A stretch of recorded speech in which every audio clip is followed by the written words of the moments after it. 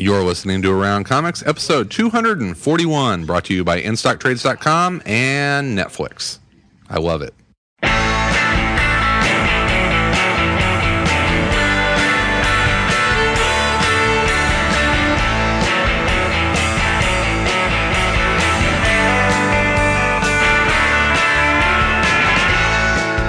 He was nearly died when he returned to the town where he'd come from.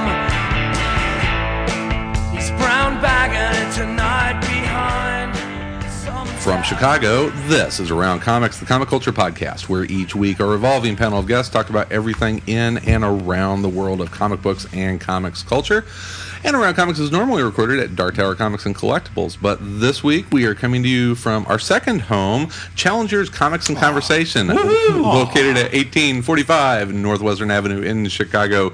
If you are in the area, please drop by. On a daily basis. Every Wednesday and maybe twice on Fridays, right? Always something interesting here.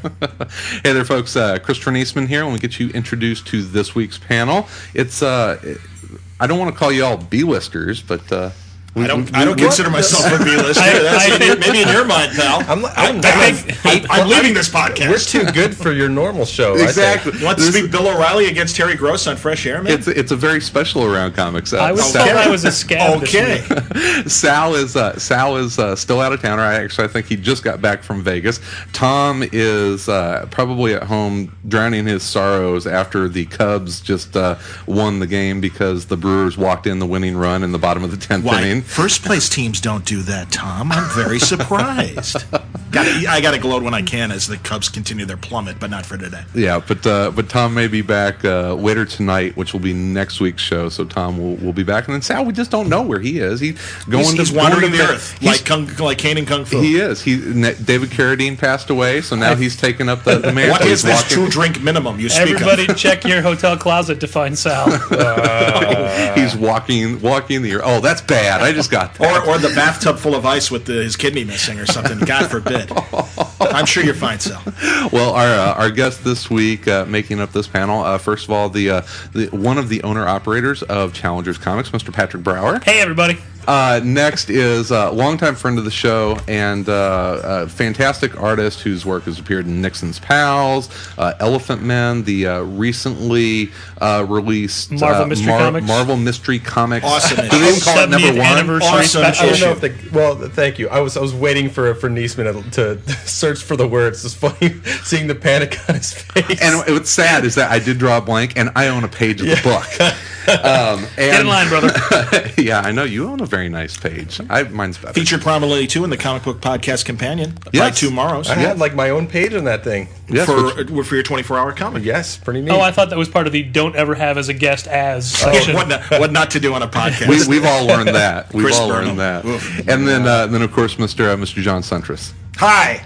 You all know me from such films as The Decapitation of Leadfoot Larry and Alice Through the Windshield Glass. And if you listen to Word Balloon, then you certainly know John. That's Troy McClure. Those are Troy McClure movies from The Simpsons. When Homer has to go to driving school. I'm Troy McClure. The Decapitation of Leadfoot Larry. That's where my Alice Through the Windshield Glass. And that's where my it's funny because I don't know him line comes from. Is from that episode when he's watching the driving school drinking films. Yeah, the drinking and driving. Don't drink and drive. Yeah, Right. and people are running into each other and dying horrific deaths, and Homer's cracking up. He's like, "It's funny because I don't know him." But Phil Hartman, poor Phil Hartman. Anyway, before we get rolling here, first of all, I want to let you know that this episode is sponsored by InStockTrades.com, and InStock Trades is your source for trade paperbacks, collected editions, archives, essentials, archives, omnibus hardcovers. editions, absolute editions, all that collected stuff, all at great discounted prices, and all orders, and this is where they get you. All orders over $50 ship for free, and so I always go there and I'm like, $34.95. Let me see here. One more book. Or maybe two in the case of and then it's InStock Trades. $70, and they got me. I'm like, oh, they got me again. Free shipping, though. But yeah, it's a great discounted collected edition service, and the folks there are great, and they are right now for our book club selection. They are even further discounting the Justice League International Volume 1, which normally retails. I think it's. is it $17.99, and it's discounted 47% off the cover price for a phenomenal $9.54. Under $10. Under $10 for that. Is that Giffen and Demand? Is that the first Giffen and Demand? The Bwahaha? Yep, it's the first of the Bwahaha, and we'll be talking about that in probably within the next month. Okay. I would say so. Cool. So pick that up and read along, and we'll have our book club episode here in a few weeks. Are you going to their big ass sale next weekend? You know, I want to. As we record this? I don't know if I'm going to be able to. That's going to be in Fort Wayne, Indiana, at the Discount Comic Book Service home store, their brick and mortar store, and they've got their 10th anniversary sale, and it's like 90% off. Books that have dings and dents scratch in and them. dent. Yeah. 10-cent back issues. Patrick is just rolling over and dying on sorry, the floor buddy. here. I want to point out that Well, this is for people in the Indiana. regardless of how much you spend at Challengers, there are no handling fees whatsoever. There you go. Well, you don't charge people for the handling. That is correct. All right. There's handling involved. I was going to say, but but it's free. your brand of handling is probably different than what your average customer Patrick well, used to do expects. most people Wayward charge Pinky. for my brand of handling.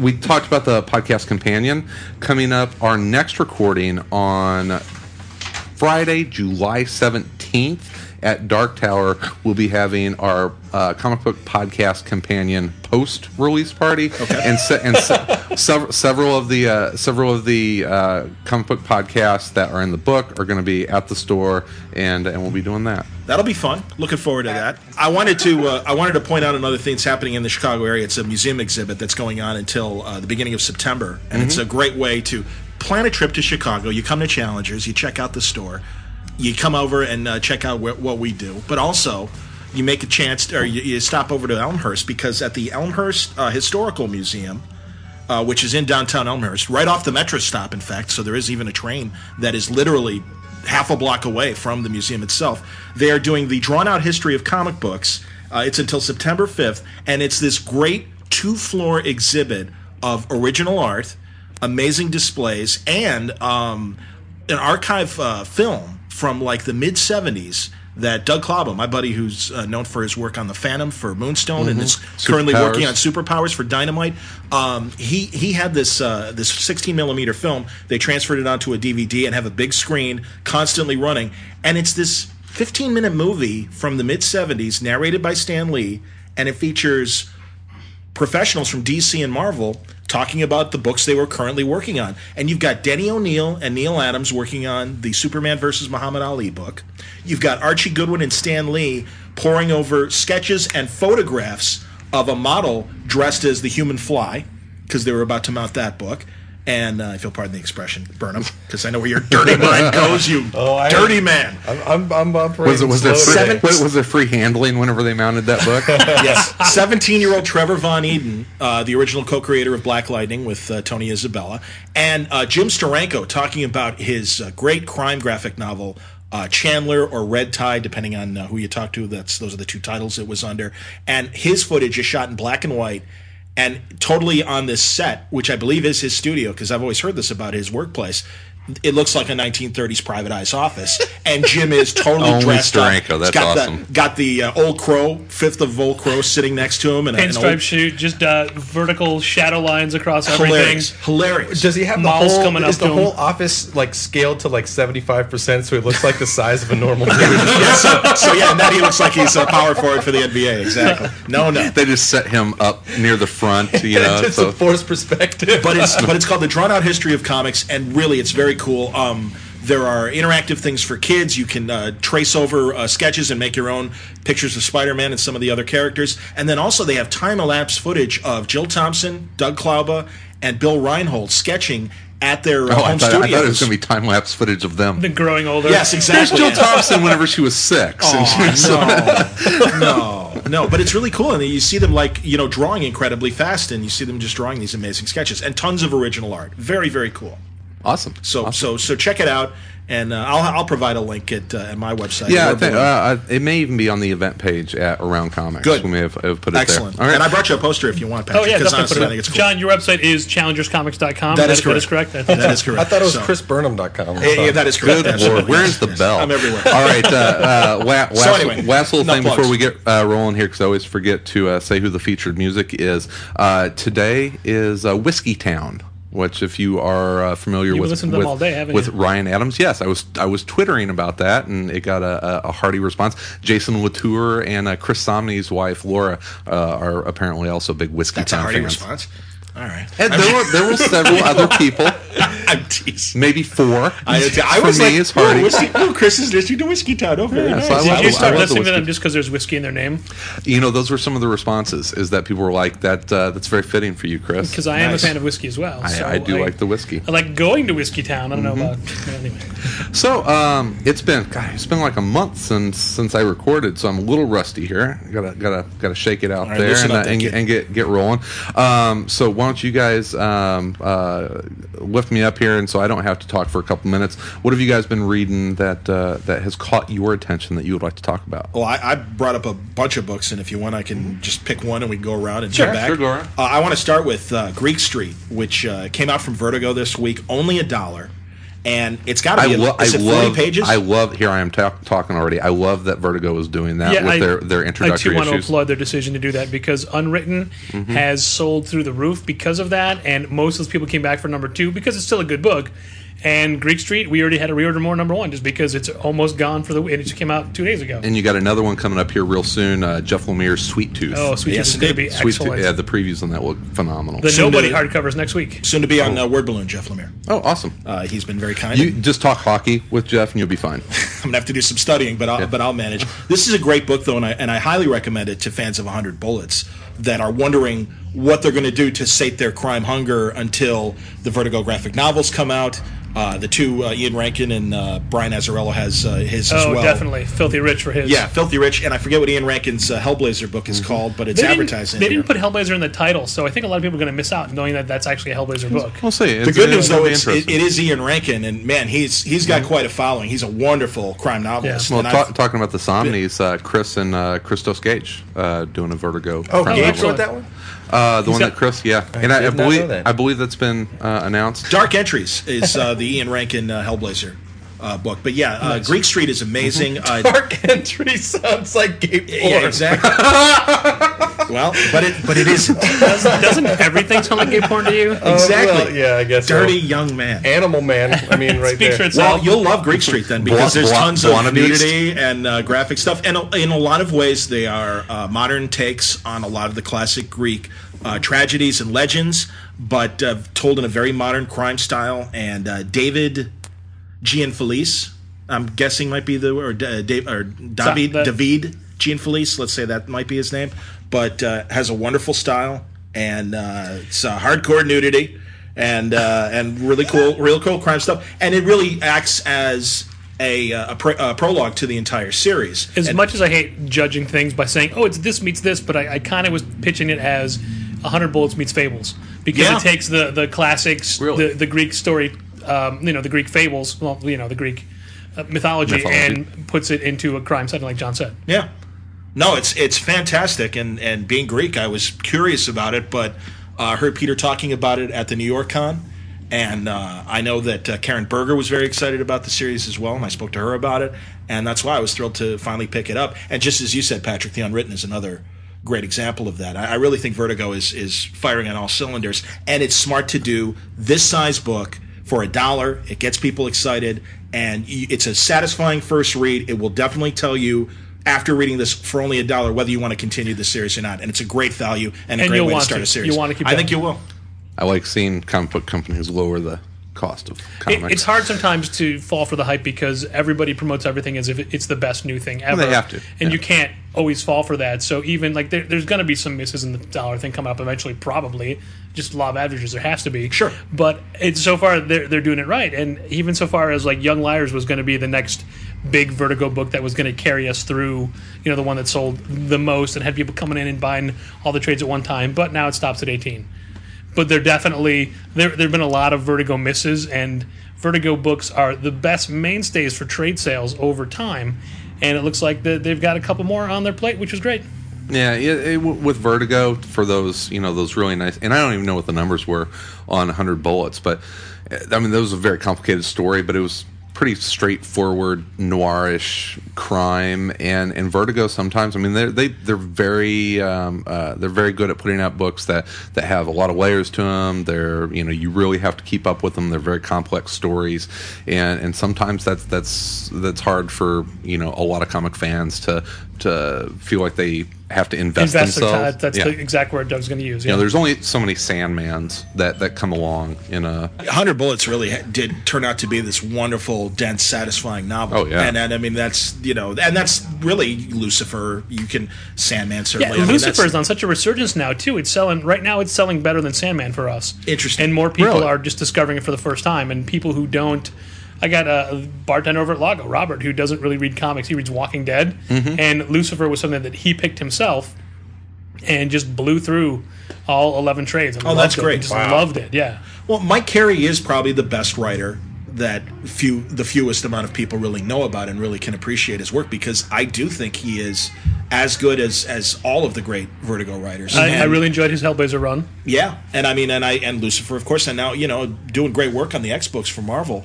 But and Peter Milligan's another guy like that too. His Human Target was such a great series for Vertigo, and that's another series that is collected now. Yeah, so if you haven't picked I that think up- both those guys definitely fall into the under-recognized. And Yeah. I think there are a lot of folks out there that maybe get a little bit too much hype, and those are guys that That don't get definitely enough, yeah. don't get enough. I think Joe Kelly was Joe one of Kelly. those Oh my guys. God, Sure. Joe Kelly Yeah. having the most amazing year. Well, I think he you know. was one of those guys, but I think people are starting to realize that Joe Kelly is the real deal. Oh, yeah.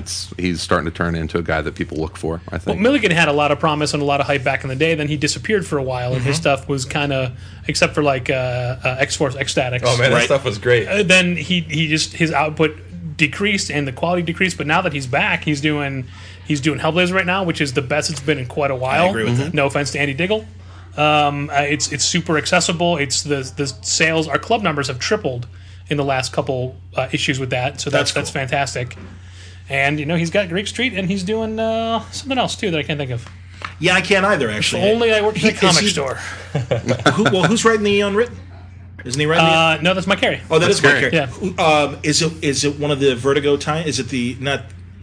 Unwritten is the Christopher Robin kind of Yes. pastiche. Yes. Okay, because he did announce another book at There's, Vertigo but I panel. mean, it's good to see him Okay. back on form. Yeah.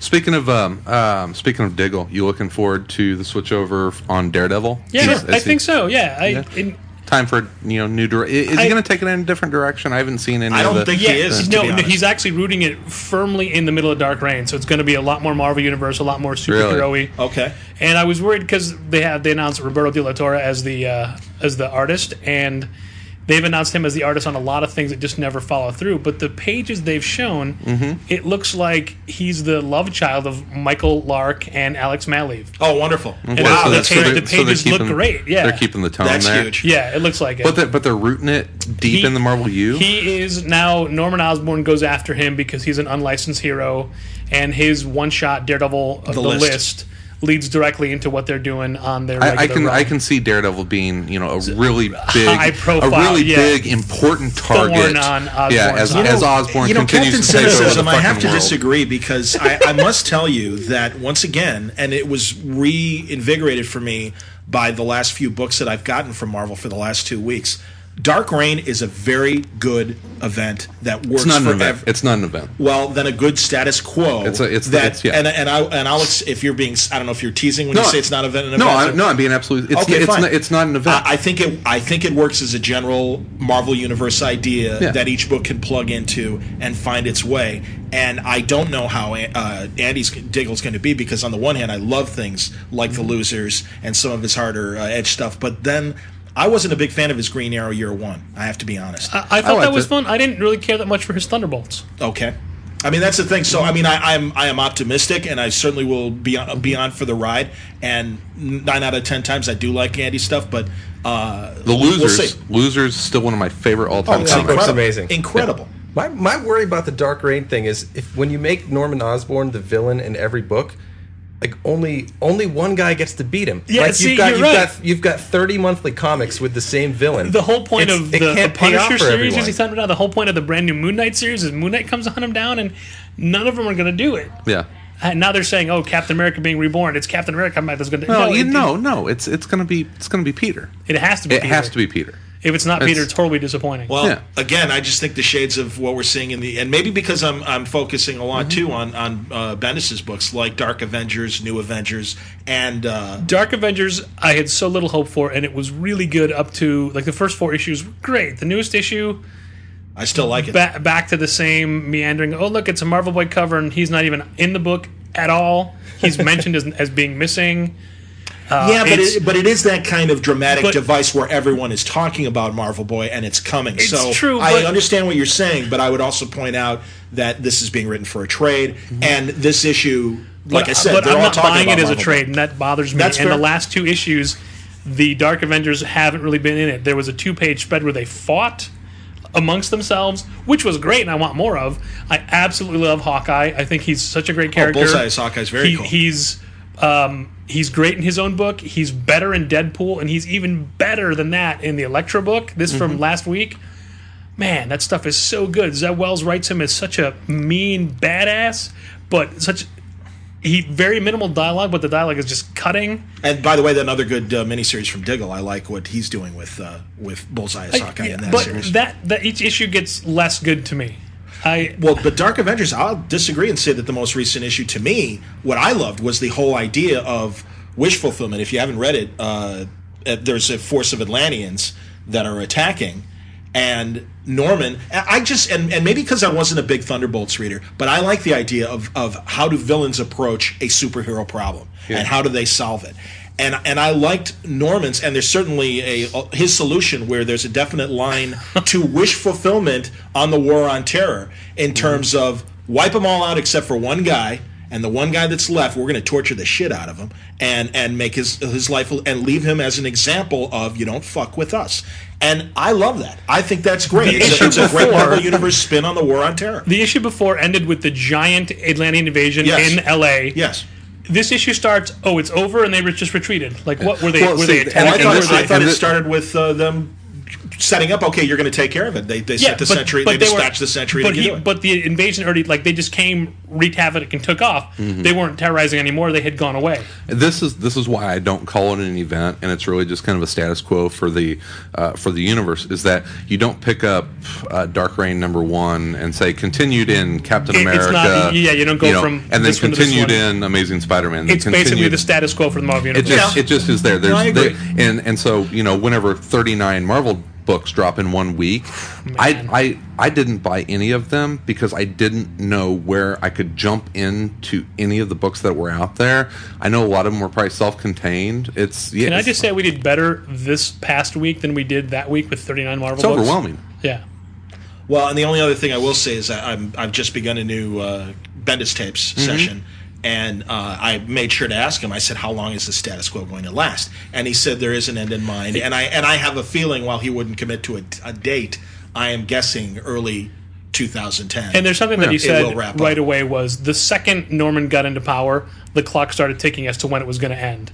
So he's always on a decline. So at least I feel more than ever they have an end game. But to Marvel's credit, they haven't billed this as an event. Yes, you're right. That's status quo. Thank God they didn't put out a checklist. I mean, they put Dark Reign on the top of every book they put out. That's Event E. That's true. It's Event E, but they're not billing it as. It's a marketing tool, and it gets people like, do you have like the first Dark Reign? I don't even know what the answer to that question is, man. I don't. That would be Civil War. No, what? Yeah, that would be the Skrull Secret Invasion. Whatever the last issue of that was, Dark Reign 1. Well, but I would say it's that Maleev Dark Bendis, Reign, but Cabal. Yeah, the Cabal issue is really where it starts. Where with Norman is like Phil Collins Submariner. Yeah. Now you see, I said he looked like if Bruce Willis and Robert De Niro had a bald baby. There you go. Because it was crazy. I know everyone shits on Maleev for that look. The one thing I wanted to see for this whole event was I want Hawkeye to start dressing as Bullseye and going saving kittens out of trees and helping the ladies across the street. Nice, yeah. Because that's better than going on TV saying, "Hey, they're jerks." Like, no, take away everything Bullseye's earned and see what happens. I think there have been incredible conversations of a lucid Norman Osborn, a calculating Norman Osborn. There's always room for a new master criminal in my world, and I think I never thought of Norman that way. He was always a Spidey villain, right? And always now kind of a Lex loner. Luthor. And yeah, he is Lex Luthor. He is the Marvel Universe's Lex Luthor. I got no green problem and with purple. it. And I think it's Yeah, exactly. I think it's interesting. And I love we mentioned Joe Kelly. I love American Son right now in Amazing Spider-Man. Oh, it's really good. It's an Although incredible I got to story. be honest, as soon as I saw that armor, I thought it's Flash Thompson. War hero can't use his legs anymore. Doesn't have his legs. Put him in the suit. He's the new American hero. You might be right. But I didn't read I didn't need to read. No, issue it's not. 4. It's Harry. Oh, it is. Yeah, Okay. it's been Harry from. Spoiler. Well, he did I'm say. not- No, he it's, said it's it. been. They said it was Harry from issue 1 of that story. Oh, okay. So it's they're not deviating. But I thought like, oh man, this is your poster child for the American Son storyline. But no, it's Wounded not. Vet comes back. Yeah. Exactly. Yeah. Seems like you're lucky if it ever changed from red to green. Well, I was born in an abundance of inherited sadness, and 50-cent picture frames bought at a 5 and dime. I ended up a soldier on a weekend, looking for a vacancy I was unable to find. Marvel does have an event right now that is really kick-ass. The War of Kings. War of Kings is phenomenal. Does that so? What books are going into that? It's Guardians of the Galaxy and Nova. What else? Nova. Guardians of the Galaxy, Nova, and then how does it a work? miniseries 'Cause called Ascension. I've been thinking. I've never read a And New crossover Warriors. that works. There's never been a crossover in the history of comics that's worked. This actually works pretty well because I'm only reading two of the books. I'm reading the War of Kings miniseries and I'm reading Guardians of the Galaxy. What happened to Nova? I read Nova in trade. Okay. Actually, I read it in hardcover. Okay. So I'm not reading Nova. Don't feel like I've missed anything. There's another one called War of Kings Ascension. First it was Darkhawk, then it was Ascension became the Darkhawk, the reason behind Darkhawk in the mystery. And they kind of allude that there's bigger story there. They kind of show you the tip of the iceberg in War of Kings as to what their motivation is. It's not absolutely integral to the story. What's nice about it is that this is pretty much, is it all being written by Abnett and Lanning? Are they doing all the War of Kings titles? No, there's one coming out this week called Warriors. I don't think it's them. But I mean, it's pretty single-minded in its direction. If you read whenever the War of Kings miniseries comes out in trade, pick it up. It's a really fun Marvel cosmic. And it's gorgeous. It's Paul Pelletier in the art. Oh, it's Yeah. Is that how you say it, Pelletier? Yeah, Pelletier. Yeah, he's great. If you like the Byrne Claremont era cosmic X-Men with the all Dark Phoenix stuff, you'll dig this. It's all about the Shi'ar and the Kree. If you're an Inhumans fan, really Issue fun. number 1 of War of Kings is one of the most brutal books I've read this whole year because nonstop action, ridiculously high body count, things you can't go back from. Amazing. And can you just read Guardians of the Galaxy? In the most recent issue, it says to be continued in War of Kings number 3, and then come back for Guardians of the Galaxy, whatever. And it's that sort of thing. It works fine on a week to week basis as you're like.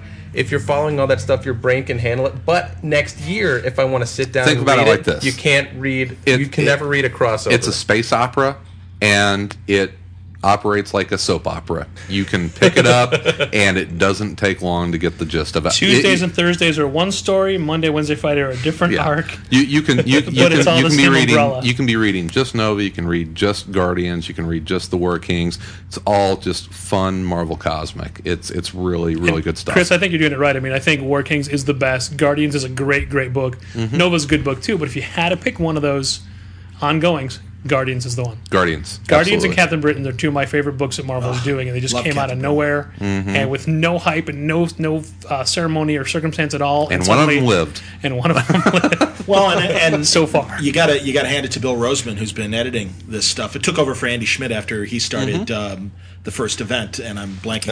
Annihilation. Thank which you. were all great. Annihilation and Annihilation Conquest. I love those. Love yeah. those. This is I consider this Annihilation 3. Yeah, absolutely. It's Act 3. It's Act 3 of all that. And that's great. I think both of the big two have gotten their big space opera corners of their universe. You know, they're doing very well. I mean, each one of them is good stuff right now. Absolutely. Mr. Burnham? Let's see. Both Batman and Robin 2 and Savage Dragon 150 absolutely blew me away. Yeah, they were great.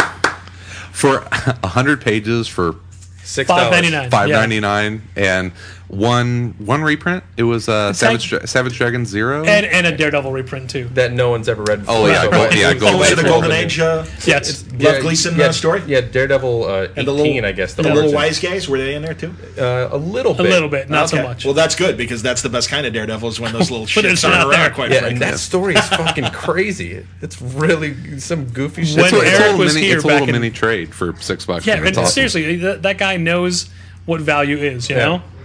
So much fun. But when he was here back in May for Free Comic Day, he was just finishing up that, and he was trying to decide. He's like, I want to make it another 100-page. But it was going to be like 64 pages, but I want to do 100. Like, do it. He's like, well, there'll be reprints. Like, do it. Just do it. It'll be fun. And I'm not saying I had anything to do with it, but Pushed him over it's the very edge, cool that man. he did. Take credit for it, man. he could have rounded it out with photos from his Free Comic Day event here at Challengers, but apparently he chose not Didn't to. happen. But there were like 4 jaw-dropping moments in that The book. holy shit moments. Yeah, Yeah. holy shit. Like, the great thing about Savage Dragon is that Eric Larson has 100% control over that. So when it's his. So when he kills those people, they are never coming back in some sort of coming stupid fake out. Like, he killed some great characters. Unless that he really issue. wants to, and then he can. Yeah, but he's not going He to. doesn't Yeah, do that. he doesn't. I mean, literally, once he kills Dead him, is they're out dead. of his mind. Yeah. Yeah, dead is dead. Just jaw dropping, and then like that weird when that blob guy ate him and then like turned into him. I kind of thought that was a toss off sort of thing, but man, that's coming back in a really weird I thought way. that was just going to be a way to he can read. That's why he's not, because the whole part of that issue was you're in your 40s now, Dragon. Your body's going to start slowing down. All of a sudden, nope, he's young and rejuvenated again. No, I don't know what the hell they're going to do with it. But it's cool because if you go back to probably issue 147 was kind of a great jumping on point. yeah, yeah. Yeah. It was the right before the Free Comic Book Day issue. Yeah. So 147, and then jump forward, and you're right into the middle of Dragon's universe again. He really does a good job of making jump on points all the time, but people don't seem to pick it up. Dragon is doing better for us now after Free Comic Day because of the Free Comic issue. But it's not doing what it used to do. And I don't mean here. I mean like its numbers all across the board. Oh yeah. It's But it deserves to be. But he's back to doing it on a regular schedule, so I think Dragon's numbers will increase. Let's hope. And he's always going to do that. But hey, I want to talk about Batman and Robin 2 because just about a perfect comic.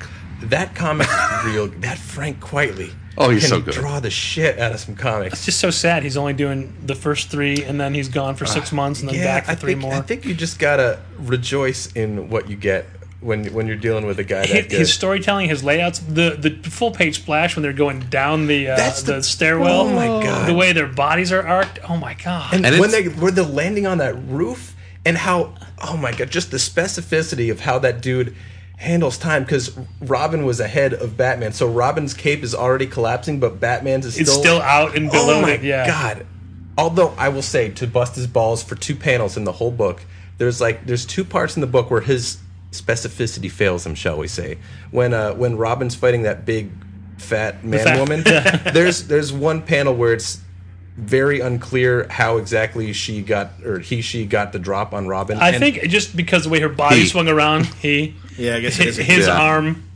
I just want to call him the fat lady. It's a bearded lady from a show, though. Well, yeah, but it's, what's the name? It's like a big top or something like that. It's crazy cast of. See, it should have been Herm, like Herm Aphrodite. Is what it should have been. But, I think just the way that his body, because of the motion, just like he can't stop, and the arm just came around like a club and nailed him. Yeah, that's when I think. But that I had to interpret. Sometimes a speed line is helpful, but Quitely so good he doesn't use them when he doesn't have to. But I feel like that panel he should have, and the last panel was kind of a clusterfuck. But whatever. I'm a little disappointed with his art for this series because it's a lot scratchier and rougher than it usually is. Well, it's a Batman book. But I was compare it to All-Star Superman.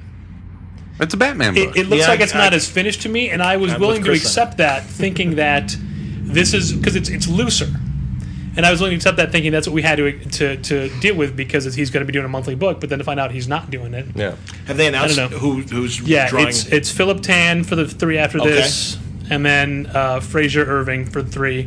Nice. And then back to... Well, if Fraser Irving's going to be... Are there going to be any, really whacked out pilgrims? Maybe albinos. Does that...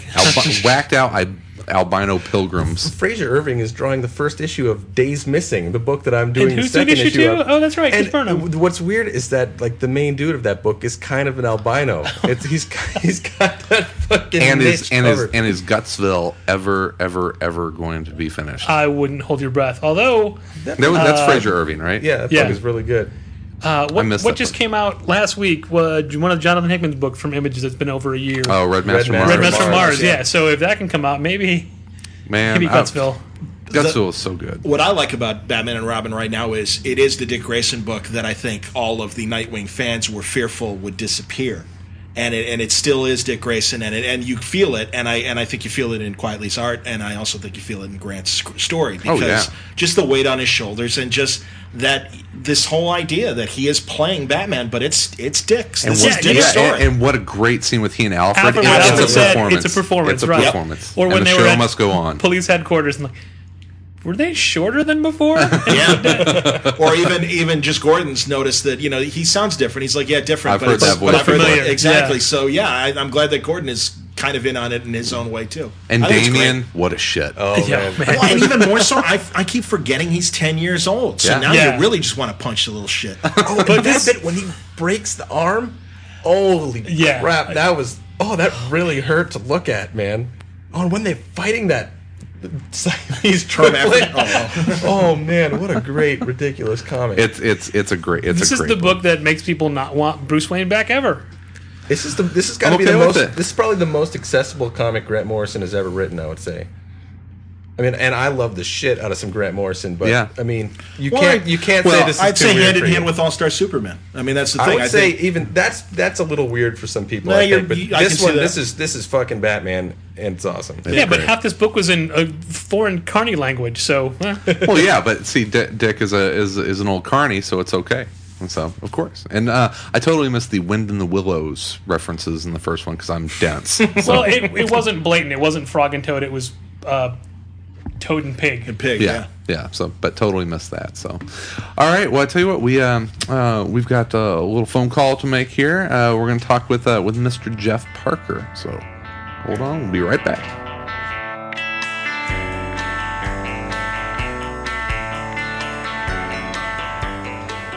This portion of Around Comics is brought to you by Netflix. Right now, you can start a free 2-week trial by going to www.netflix.com/Around Comics. At Netflix, you'll find over 100,000 titles to choose from, including classics and new releases, as well as TV series. Plans start from as low as $4.99 per month, and you can keep each movie as long as you want with no late fees ever. Netflix has free shipping both ways, and you can expect your next selection to be delivered in about 1 business day. Now watch some movies and TV series over the internet for no extra charge. I use this service with my Xbox 360 and personal laptop. We've dated a couple times, and I think it's progressing nicely. So head over to www.netflix.com/Around Comics and get started with your free trial today. Down on the grave, where will I? All right, Mr. Jeff Parker, how you doing? Hey, I'm great. It's good to hear from you. This is a long overdue interview by us. Now I know that John has talked with you several times, but we've been talking about your books for a couple years now, and you've been one of our favorite writers, and we've just never made the effort to get in touch Just with you. now occurred to you to call me and say, "Hey, Jeff could be on the podcast." We could talk to him. He's okay. We love you so much It's as a okay writer. that I'm just sitting here not in pants, right? Because it's a That's podcast. even better. So are we. Is that fair? That's Cool. no. It We is a just figured pantsless that podcast. anytime we'd take to talk to you, we'd be taking you away from writing great stories, and we didn't want to deprive the world of that. Well, thank you. Smart and, guy. no, you guys do a good podcast, by the way. Oh, well- You already know that. Well, thank you. I appreciate it. Actually, Sal and Tom aren't even here. It's so going to be better than ever, sir. That's right. It's Around Comics version 2.0. Well, Jeff, most people by now should know your work from Agents of Atlas, which we have talked about ad nauseum on the show. Cool. Thank you. It's been one of our favorite books, and we actually had the pleasure a couple times of having Don Glut on the show. And Oh, really? Yeah, Funny. Don is a native Chicagoan and lives out in California now. But he comes back to visit Chicago occasionally and likes to drop by and sit in with us. And so we had a lot of fun talking about the what if the Avengers formed in the 1950s story that was kind of the inspiration for Agents of Atlas. And I know that you just talked with John about this a little bit, Yeah. but if you want to talk about how that great old what if story played into building the Agents of Atlas. Yeah, it's my editor Mark Panicia was looking at that comic one day. He was trying to figure out something neat that we could do. Just because he and I were starting to get on a real roll, working together from the Marvel Adventures books, and some other odd stuff that no one read, and he saw that, and sent it to me, and then just asked if I could come up with something of that, and yeah, just like, oh boy, once I saw the cover, I had read it years ago, but I wasn't thinking about it, and then once I saw the robot and the gorilla and everything, I went, yep, this is totally it. All right, but I don't know, maybe it's just me and when I was born and my love of that comic, but no 3D Man? Tell him, Jeff. Yep, yeah, we can't have 3D Man. Oh, Hey, just can't do it. Jeff hates 3D Man. I've heard of your hate of 3D Man. Actually, it was just a disdain, and now it's grown into a hate over the years, or at least that's the way it has on the internet. It's like, but now it's funny, and it's like, oh no, I'd ruin it if I actually suddenly put 3D Man because I've made such a big deal on not having 3D Man. Sure. Well, but, M11 has turned Actually, into... he puts me in an epileptic fit. Just in that red-green costume, I can't look at it. It messes me up. And you can't kill him off because he becomes triathlon, so you really need him alive. Triathlon, he's 2 people in one. That gets you more people on the team you didn't need. That's right. Yeah, it's just a lot. But mainly the thing was the fact that once I went back and read Wootz, and thank you for saying his name. I've always said Glut, and I should have known that's not right. God, now I've got to correct that every time I say it. But reading the original story, once I saw they had Namora in there, Yeah. I was like, Namora? I was like, wait a second, then you could get another girl on the team, and a really cool girl who can pick up submarines and throw them. Nice. And 3D Man just kind of couldn't hang with Namora. That's true. Well, it is a great team, and the fact that it does pull from a lot of historical characters in Marvel's history is awesome. But what I love about it is that it really does harken back to those great 60s espionage and kind of the not the really dark and gritty ones, but really the more, it's not Get Smart, but it's just a couple of steps away from that, and almost I love like that. the original Ocean's 11. I mean, it's a caper book, and that's the fun of it. We have lots of capers and heists constantly, which are just, and instead of Dean Martin, you got an ape. It's fairly easy to switch out. But no, and it is. I love that stuff. Like the first, I remember as a kid, my parents would go to the drive-in and they would watch the old James Bond movies because they'd be rerunning them cheap at the drive-in. Mm-hmm. So I'd see Dr. No and From Russia with Love and all that stuff as a kid. I didn't understand it. I was always interrupting, going, what did that mean, blah, blah, blah, and they're going, shh. But, it's just that and Johnny Quest and everything was just really hardwired into my head. So when are the Agents of Atlas going to all get turned into MODOKs? We've all been waiting for that to happen. I think that's probably going to be issue 17, but I'm not sure yet. But don't worry. All right. Rest assured. What I love about the series is that you've got a handful of recognizable names, and in the case of the original Marvel Boy, there is a lot of continuity that you can lean on. But in a lot of cases, like The Human Robot and Gorilla Man, these were one-shot stories, and Marvel is just now, and I was thinking about this as Brubaker's Marvel's project is starting to come out, and of course the 12 by J. Michael Straczynski. They're just scratching the surface and really exploring their Golden and Silver Age characters, their pre-Marvel Age characters, and it's a blank slate. So it really is. There's just tons of room to go with there. There's a lot of neat characters from back then.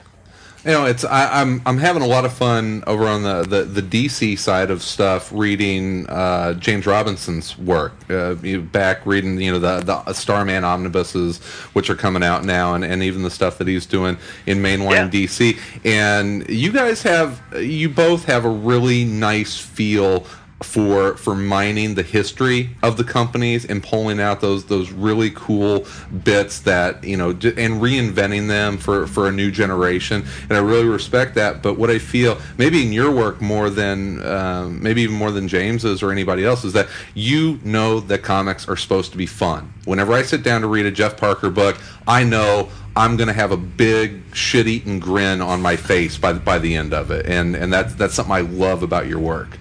Oh, thank you. Yeah, and let people know too. That doesn't necessarily mean there won't be sadness or some ugly stuff in there, but that stuff can still be fun. Mm-hmm.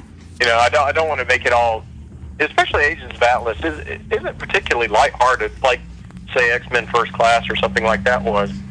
It's you know, it can be heavy, but at the same time, it's like I like to embrace all the real fantastic elements. It's like, yeah, we could have Namor pop up in this, but can we just go to Atlantis, you know, or Oceanus as we described it, and you know, and just see how they live and see kind of how freaky that is, and explore stuff like that. To me, it's all about the adventure, you know, and mixing genres, as I've said to John a lot. You know, it's like we can turn on a dime and suddenly we're in a crime story, mm-hmm. or then it's a pure science fiction story, or it's a mystery. And really, you can do that in all of them, but it works really well with Agents of Atlas. Sure, and you can have some heavier moments in it, but at the end of the day, it's still a book that has a wisecracking talking gorilla. Gotta love Ken. It can get heavy, but that gorilla's still the one delivering a lot of the lines in it. Yeah, and I love the character that you've developed with him, because he really has turned into the wisecrack on the team, and I love his parts. And the one of my favorite lines the last month or so is whenever they find Namor and Namora kissing, and what was his line? I guess they have hillbillies under the sea too. Yeah, he's the character that will always go there. So whatever you're thinking, he's just going to go ahead and say it. Yeah. Ken gets a good. I was a little worried maybe we're playing him for laughs too much, but it's like it's too, you know, tempting to have him say just almost anything. But so in the next issue, in issue 8, when they run into the Hulk, it becomes a real good kind of showcase for Ken. Nice. So I look forward to seeing what you think of that. Well, looking forward to it. And I would point out another book that you're combining comedy and extreme scenes in is Exiles, and briefly I want to acknowledge that, because there's a book that right now is in the midst of its first story still, and you've got this crazy splash at the back of the book, the final image. And I don't want to tip it. That was kind of nasty, wasn't it? Yeah, and there's an example of a lot of wisecracking going on in the midst of some pretty horrific scenes. And I'm passing one right now to Chris to show it to him. But holy shit! And it's also a good. I like to rely on my reputation of, hey, Jeff's going to make this story happy and okay, to really sucker somebody and then drop something on them like that. So what he's talking about is you see Polaris essentially dissected in this lab, in all her parts. She's vivisected, and she's just all over the place, and it's kind of gross. By Joe Costa? Yeah, on this alternate world, the power behind the power, I guess, is the Vision, Ultron, and Joe Costa working together. Is that how you say that name? And Machine Man. Excuse me, I forgot about Machine Man. Well, and they're answering to Cerebro. There you go. Okay. And if you notice, let's see which sci-fi nerd of you picked up on Cerebro's logo. Well, now I'm thinking, am I getting ahead of myself? Is that, or did I actually show it? I don't know. I don't remember. I mean, I'm looking at 3 and 4, and 4 is obviously got the payoff. Did you ever see the movie Colossus: The Foreman Project? Yeah, I have. Of course, I have. Of course, John has. Of course, you have. Everybody leave the room. This is just between me and John. John and I are going to talk for a minute. It's a great late Anyway, 60s. Welcome to Word Balloon, everyone. The project is about this. It was in the 60s. It was a book about this computer system. It was essentially the Americans were coming up with their supercomputer system that was going to be tied into the missile systems, and they're racing against the Russians or whatever, and they get theirs online first. So, and theirs is called Colossus. And Colossus wastes almost no time in just kind of taking over the country. As soon as he gets intelligent, he immediately deems that only he should be calling the shots. and he as soon as the Russian system Guardian comes online, Colossus merges with it and kind of takes it over, and essentially brings the whole world to a halt. And fucking computers. Since we're playing with a world where robots seem to have taken over, I thought, it's like, especially with Cerebro's name, I asked Casey Jones if we could do this logo, and pretty much really referenced the heck out of that movie. That's hilarious. I didn't even think of that, and it's one of my favorite movies. It's the guy Victor from The Young and the Restless. Yeah, German actor. Braden. He's from Young and Restless, and he's in Titanic. Eric Braden. Yes. Oh, okay. And, yeah, he's maybe Rat Patrol. And yes, he's in Rat Patrol, and he's in the third Planet of the Apes movies when Cornelius and Zira come to the modern times. Yeah, and he's the one who's like, son of a bitch. He's the one who gets Cornelius killed at the end. Yep, because he's like, if it's fantastic, and really, Colossus: The Forbidden Project is one of these awesome sci-fi movies. I'd like to actually rip that story off some, because I read through the books, and sadly the books aren't really that good. But they had a really neat premise where, like in the second of the series, they finally found a way to shut down Colossus. I think the way it goes is Colossus takes over. The second of the series, they shut him down and defeat him. But then in the third book, they start becoming suddenly Martians are invading the Earth, and they have to turn Colossus on because they need him to combat the Martians. Like, that is exactly the kind of story I like. I wish it were better written, but I'm still going to rip that off.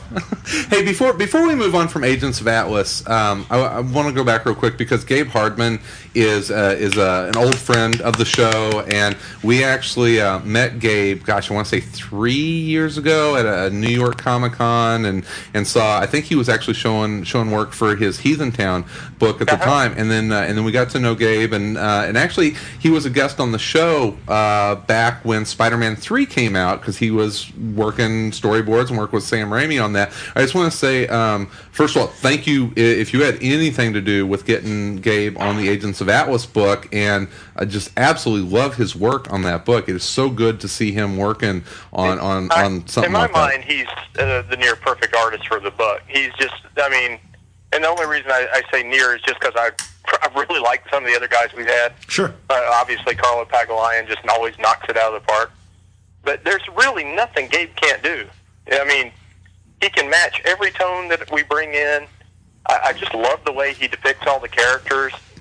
And it's funny, I always tend to push towards horror once he comes on, because I know he likes horror. Oh, yeah. And, and it's just like... and I get so excited, like, when I see my email and know that he's sending in some roughs or pages. It's like, oh, man. The guy's just phenomenal. Gabe's awesome. Gabe is awesome. And it's hard to... Because, he's got a lot of big-budget movies that he's working on at the same time. He works with Ron Howard a lot. I think Ron Howard calls him for almost everything he does. And it's why his stuff is such clear cinematic storytelling all the way through. You just really feel like you're getting a big epic in scope when it calls for it story every time. So I can't say enough good things about Gabe. Do you ever call Gabe and talk with him, and you're going over scripts and pages, and he's like, "Oh, hold on, I got Ron Howard on the other one. I'll have to let you go, Jeff." It hasn't happened yet, but I imagine it will happen at some point. He's a lot of fun to talk to, and he's one of those guys too. We'll like Suntrees there. He knows more movies than you know. Yeah. so you bring it up, and he's gonna start going off on a tangent or whatever.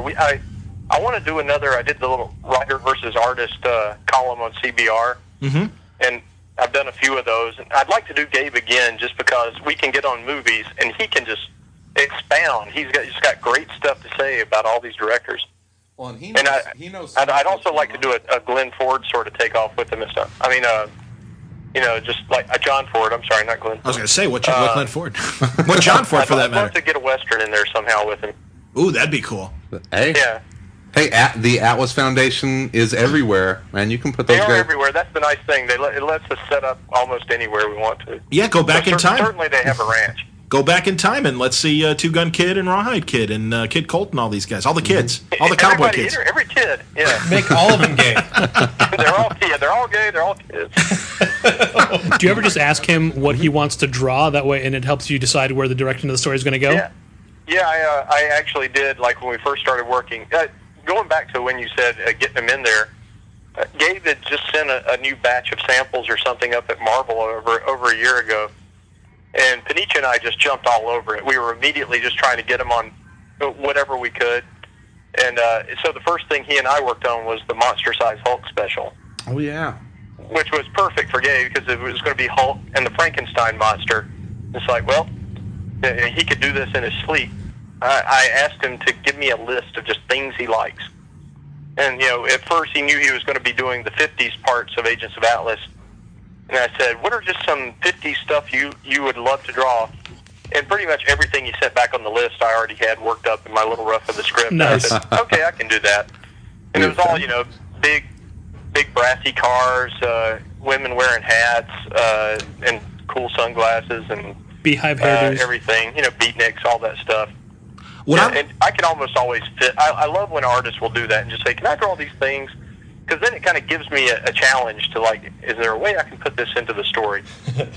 Your book is one of the first Marvel books that is employing the backup stories as well as having the lead story. And what I like about those in particular, Jeff, is that those backup stories are playing out in the main story later on, and we're seeing that again in the most current issue. But the earliest issue was in issue 1 of Agents of Atlas. You had the flashback to Wolverine, and then during that confrontation with the New Avengers, all of a sudden the human robot remembers that and attacks Wolverine at that crucial moment when Spider-Man was maybe about to blow their cover and go, wait a minute, I think something's wrong with these guys, and then boom, they attack Wolverine.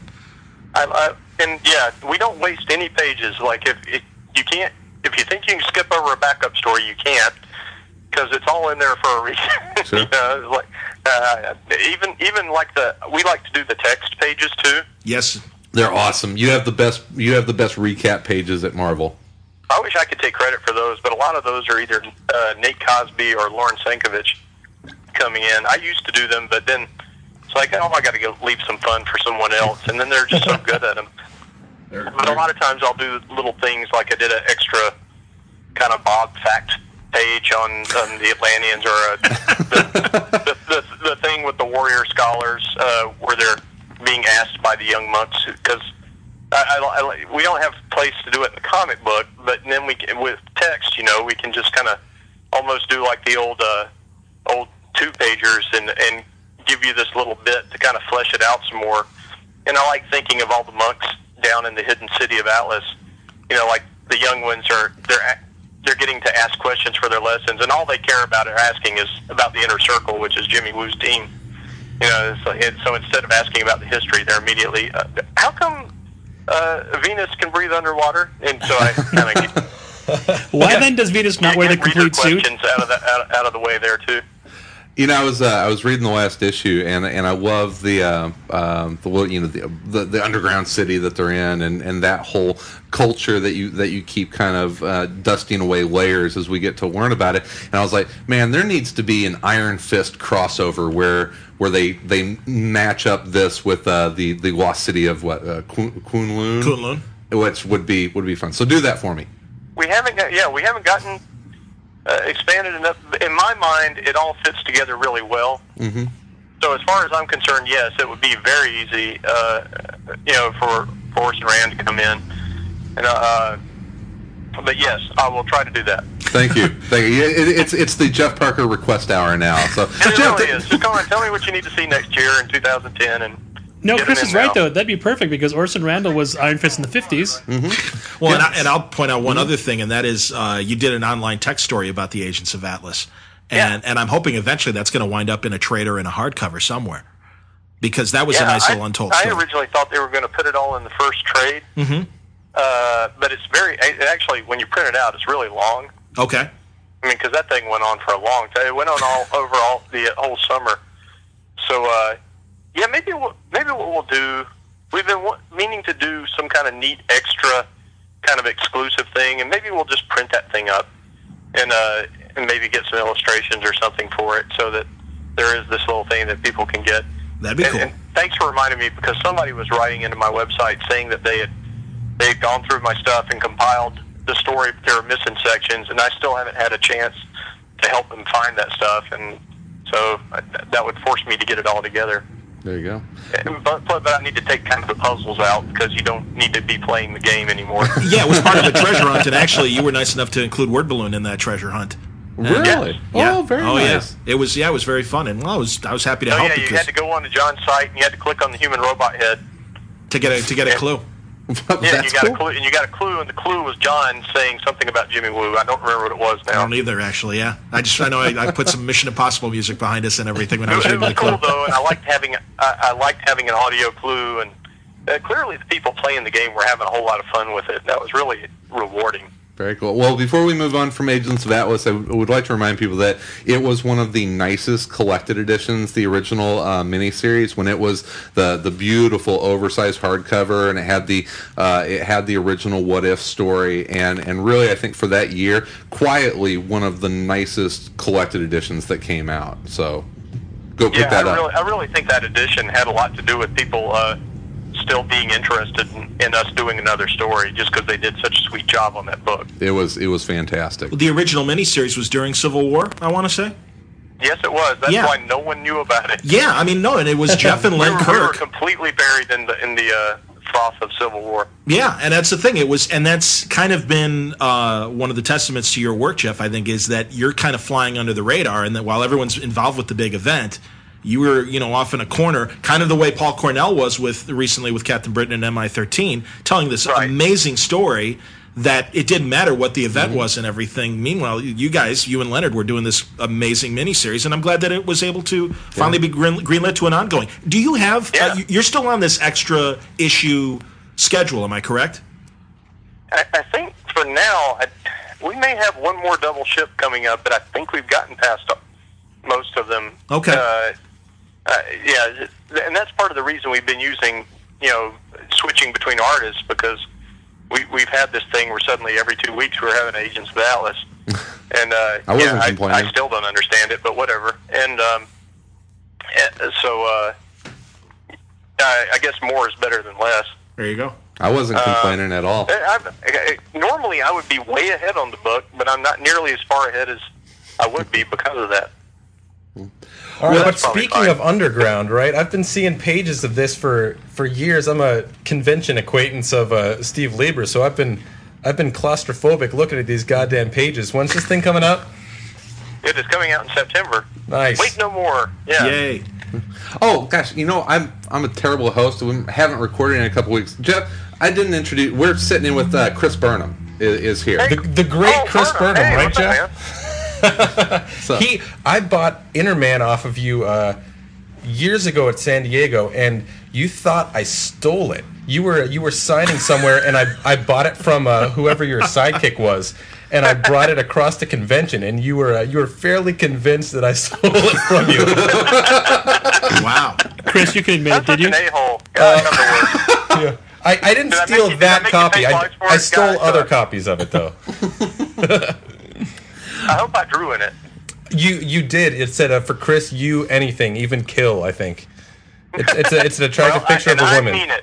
Yeah, you I- point me where, and I'll do it. You say that to all the boys, Nope, I really don't. I thought it said, Chris, next time pay for this. right?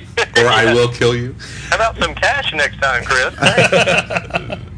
I self-published this, which is why suddenly you notice with Underground, we're going to Image, because self-publishing is a lot of work. Really? Yeah. So It's it's very rewarding. I recommend everybody who's serious about comics as their career to try to do a little bit of self-publishing or be involved in some way, because you'll learn about how the whole industry is laid out. Just when you're trying to, everything you got to go through to the distributor, Diamond, and all the stores and how to promote. It schools you like nothing else. there's But at the same there's a time, I lot was more like, to it. there's no way I can keep up with filling orders after the fact once the book's already come out. Yeah, I still keep getting behind on Interman. Yeah, you actually have to create the book, and then there's this whole other job of getting Marketing it made it. and then promoting it. My breakdown of that is always, I think I can I think I can do two of the three things really well. I could either create it or promote it or publish it, but I don't think I can do all three as well. I need to just be doing two of those things. Sure. So now we're going to Image, so that Steve and I can do just two of those things. Well, and, yeah, we'll let Image send it to the printer. Well, speaking of Underground, it's one of the reasons that we want to talk with you. One of the great things about Twitter is that you get to see what creators are doing, what they're having for breakfast, that kind of stuff. But you also get a lot of that, yeah. Yeah. But you also find out whenever really crappy things happen to them, like their house is getting broken into and burgled, and their laptops being stolen. And Steve Lieber had just that happen, and it was right at the height of the time that you guys needed to be promoting Underground. And so I was like, well, this is a perfect opportunity to finally talk to Jeff Parker. So that was what timing, huh? Yeah. So thank you, thief. yes. Thank you for finally connecting me with Jeff Parker. What you didn't know is that I took a little trip to Portland to set all this up. So it's so can you return Steve's computer now? He's done the interview. He really needs it. But no, definitely tell us about Underground and what it's about and when it's going to be coming out. It is coming out in September. It's a 5-issue series. Steve, this originally started with Steve. He wanted to do a caving story. He wanted, I think it was from after he did Whiteout, constantly figuring out how to depict snow in different ways. I think he was really ready to get somewhere where he could use his ink and make shadows again. So he was researching a lot of cave stuff, and then I know a lot of people think, well, hey, you're just going to another female lead with Wesley Fisher, like you did with Terry Stetko in Whiteout. But Steve came to that conclusion first because simply a small woman is the perfect caver. Caving is not for big lunkheads like us, even though we do it. It's really better for wiry women because they can get in all these crevasses and squeeze through this stuff, and climb up a rock wall much more nimbly. I'm suddenly turned on hearing this. So anyway, he was trying to put this together. He did a short story in the anthology 4-Letter Worlds for Image a few years ago. I had one in the same thing called Bear, and that was a kind of grown-up Winnie the Pooh thing. And so then he started getting into it. He kept talking about it, what he wanted to do. And then Chris, he came crawling to me on his hands and knees. Are you saying that's what I should be doing? Oh, God. How does anyone write a story? Oh, it's the worst thing in the world, Jeff Parker. Can you please save me, save my career? And I said, okay, Steve, for you, because you're a friend.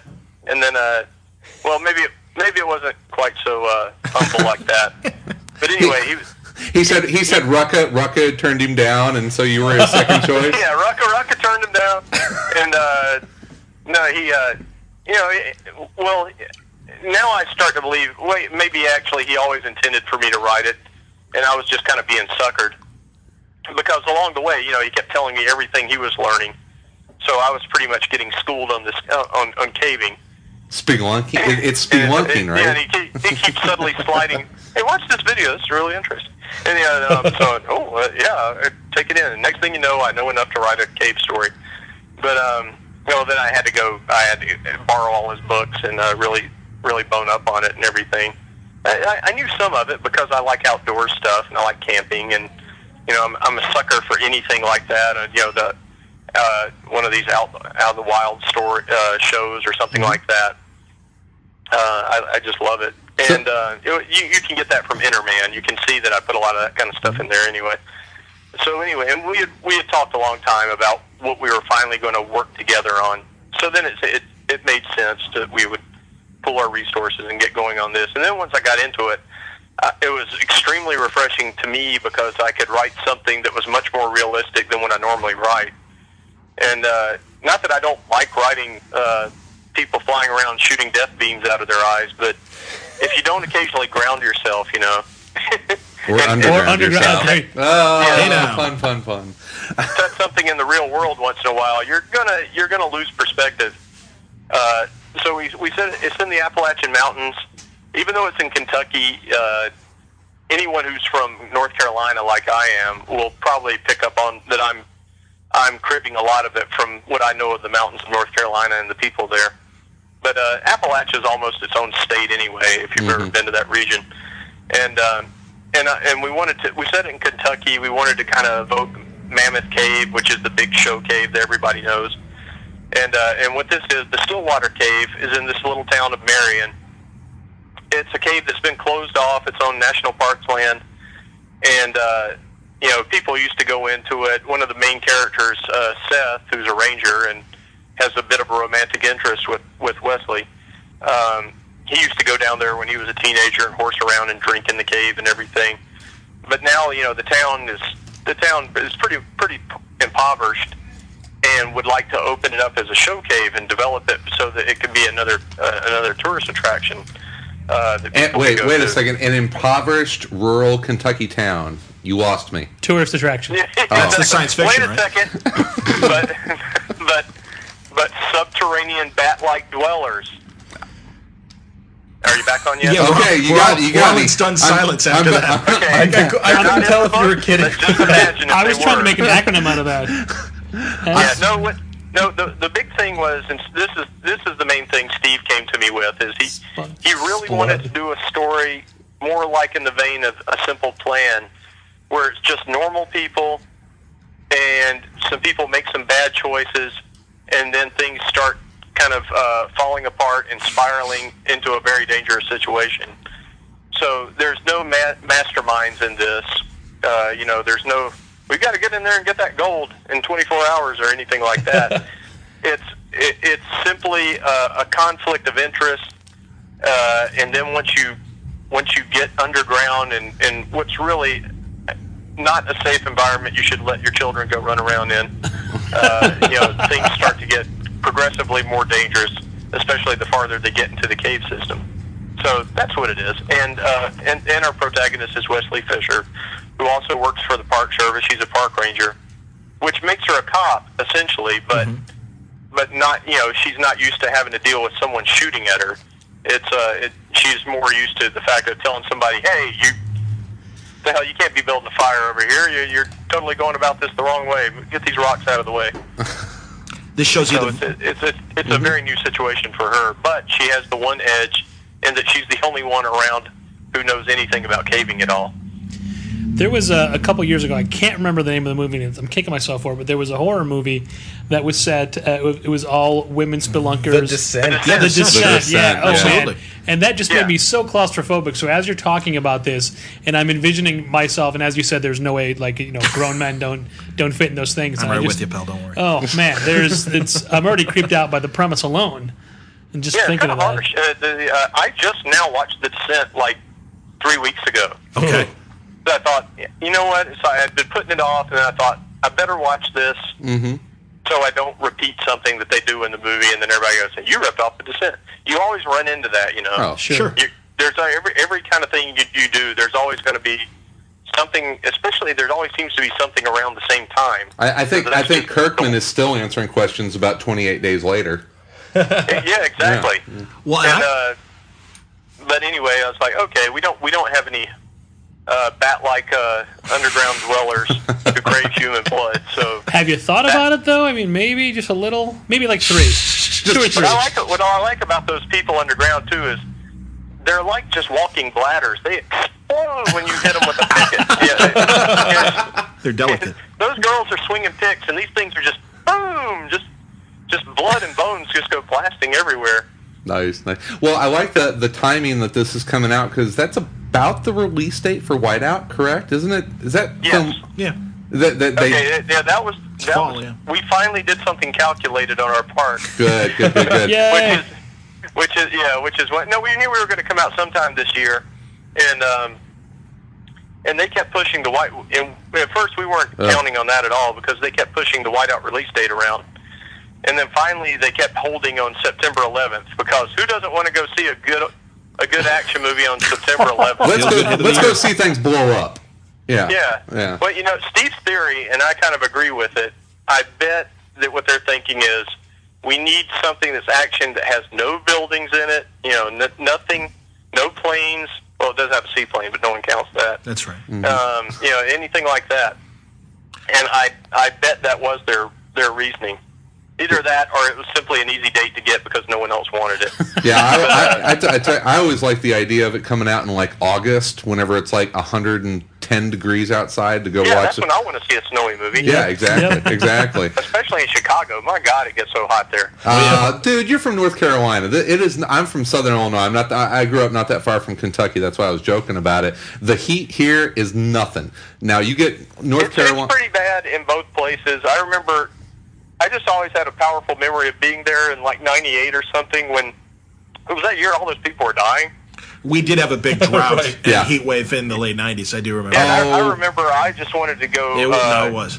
Jump in that in the fountain and just stay in it. 'Cause I was foolish enough to go to a Taste of Chicago, which was stupid. Yeah, no one should go to that. That is when people were much trapping. less in August. You know, it's just like it was miserable. Yeah, that's going on right now, and Taste of Chicago is something that everyone that lives in Chicago should go to once and only once. That's enough. And that's enough. Yeah, you can make your own elephant ears. You don't need to go experience it. It's a celebration of gluttony. Yeah. It's cheesecake literally on a stick. Yeah. Wait, but John, now you're selling me on it. Hey man, I love food too, but holy shit, sometimes put the fork down, man. I'm just saying it for myself. Jeff, I'm assuming that you were probably here for a convention, and before I forget, do you have any conventions that you're going to be taking in for the rest of the year here that people can track you down and meet you face to face? Thanks for letting me do a plug. That's great. Let's see. The next show I'm going to Hero Initiative just asked me to come out to their mini MegaCon in August. Cool.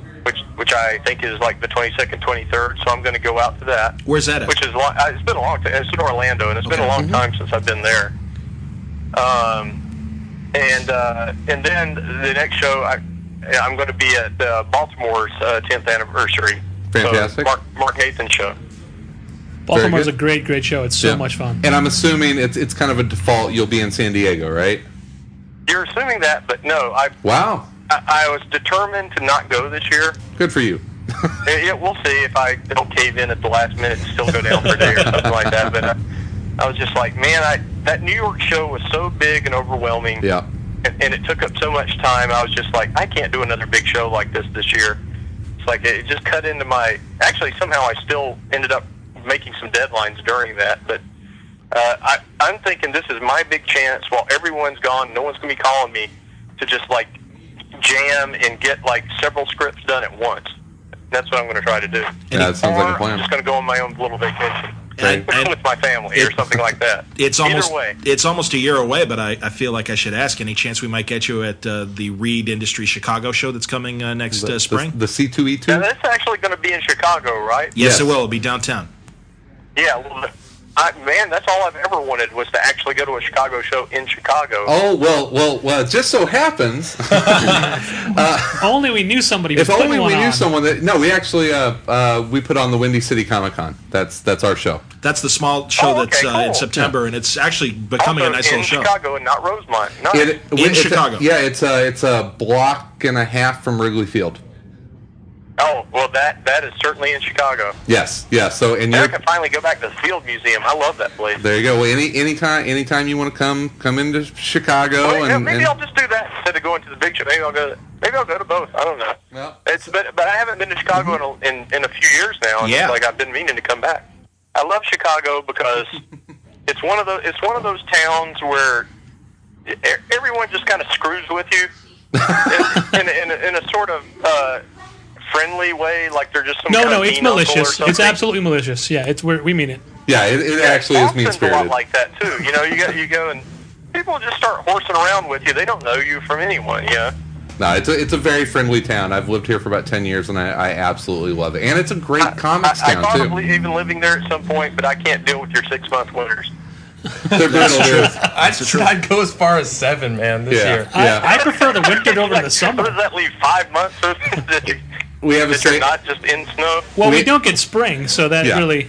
We have a saying that you live for the summers and you endure the winters here, and that there's 2 seasons. There is winter and the 4th of July. Yeah, you've got that's pretty much we had a Not winter. solid week of fall last year. Yeah, at least a week. I week. remember That it was was a good something, week. wasn't it? Well, yeah, you're definitely welcome anytime you want to come in for Windy City. We'll do a, we'll challengers will help out, bring them out, and do the signing here, bring them to the show, Oh, that kind that'd of be thing. fun. Yeah, Thanks. Okay. we'll work on it. Yeah, absolutely. We'll definitely talk about that with you. Another guy that I talked to about coming out for Windy City, and it's not this year because he's going to be in Montreal. I think there's another little show going on at that time, but that is Mr. Tom Fowler. And Oh, yeah. Tom is one of my favorite artists, and Isn't he great? He's awesome. He listens to the other show that we do, 11 O'Clock Comics, and actually has been great about posting on the forums over there, and we've gotten to know Tom a little bit through that, and that was all because of a fantastic book that you two have collaborated on called Mysterious the Unfathomable, which just concluded its first mini-series, I guess you want to call it, and I was poking around the internet, and it looks like a February release for the trade on that. It's in fact, Christy Quinn from Wildstorm's been contacting us about producing some extras and stuff. So this is shaping up actually to be another one of those trades where you get a lot of neat, like new stuff and things you haven't seen. DVD extras, cool. So like I'm probably going to write just a little text story for like an old Mysterious back in the 40s or something. Awesome. And Tom's going to do some illustrations, and we'll have some stuff like that in there. That's great. Well, that's a book that I hope. I don't know why it has to wait till February. Yeah. But, whatever. Well, I hope that the trade does gangbusters business because I want to see that series come back for a series of mini-series. I think that it's a great group of characters. Mysterious is just a lovable dirtbag, and Delphi is a great character. I had so much fun with that. It was my favorite new series of this year. So I hope that you guys can thank come you. back and give us more. Oh, cool. Yeah, and let me know if Tom's going to be on the show so I can listen to him. Oh, yeah. Whatever. He's always good to have on a show. Tom's actually. I've got. I'm kind of an art junkie, and I've got Tom doing a Doctor Strange commission for me right now. Oh, well, perfect. Yeah. I can't wait to see it. So. Yeah, I mean, no one, and then once like he and I got together on that, that was another one where I like to play to artist's strengths, and I'm like, well, I've got to have some wacky monsters in here because Tom's just the king of designing stuff like that. So that's when the whole Mr. Gauss, little Dr. Seuss demons come up. I knew Tom was just going to run with that farther than anybody else, and he did. I keep seeing artists looking at that one issue where they go into that little kind of sub hell where they are, and you just see jaws dropping. It's like, how is he doing this? Yeah, it was Pee-wee's Playhouse from Hell. It was awesome. It really was. Well, the story played to both of your strengths. I mean, that's the thing. And I said this in our conversation, Jeff, that your love of magic and adventure and humor is right there, and Tom is one of those perfect artists that can convey all that. And there's a reason why the guy is this Jack Davis acolyte that does such great work over at Mad Magazine. And Yeah. and it still drives me crazy that more people aren't aware of these Mad Magazine artists in regular comics, because Tom is this genius artist and everything, and I think for people that just read mainstream stuff, it was a real eye opener of who's this guy, Yeah. and where's this style coming from? And Mad 'cause Magazine then people are like, he's been doing it forever. You see somebody fully realized popping out of outer space for all you know. Mm-hmm.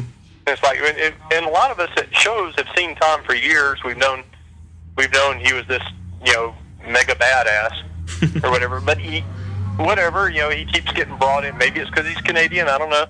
But he keeps getting brought in at last minute on things, or doing a fill in here and there, having no time to do it or whatever. Never anywhere he can have any time to prepare or make a big to do. That Tom Fowler is doing this, and finally, with this book, DC gave us plenty of lead time. We got to plan and plan and plan before we started actually working on it. So yeah, it comes together as this fully realized thing that's like, wow. I can sit down and read it like I had nothing to do with it and just enjoy it. Yeah, it's a fun book. Do you guys have another project coming up, or is that still? Well, we were talking about doing something, and then they told us to wait. We're going to find out more at San Diego. So, Okay. Yeah, we might. But it's one of those things. I better not jump the gun because I'll break the spell. Sure. Well, yeah, I mean, But yeah, at the moment, it was something else not mysterious.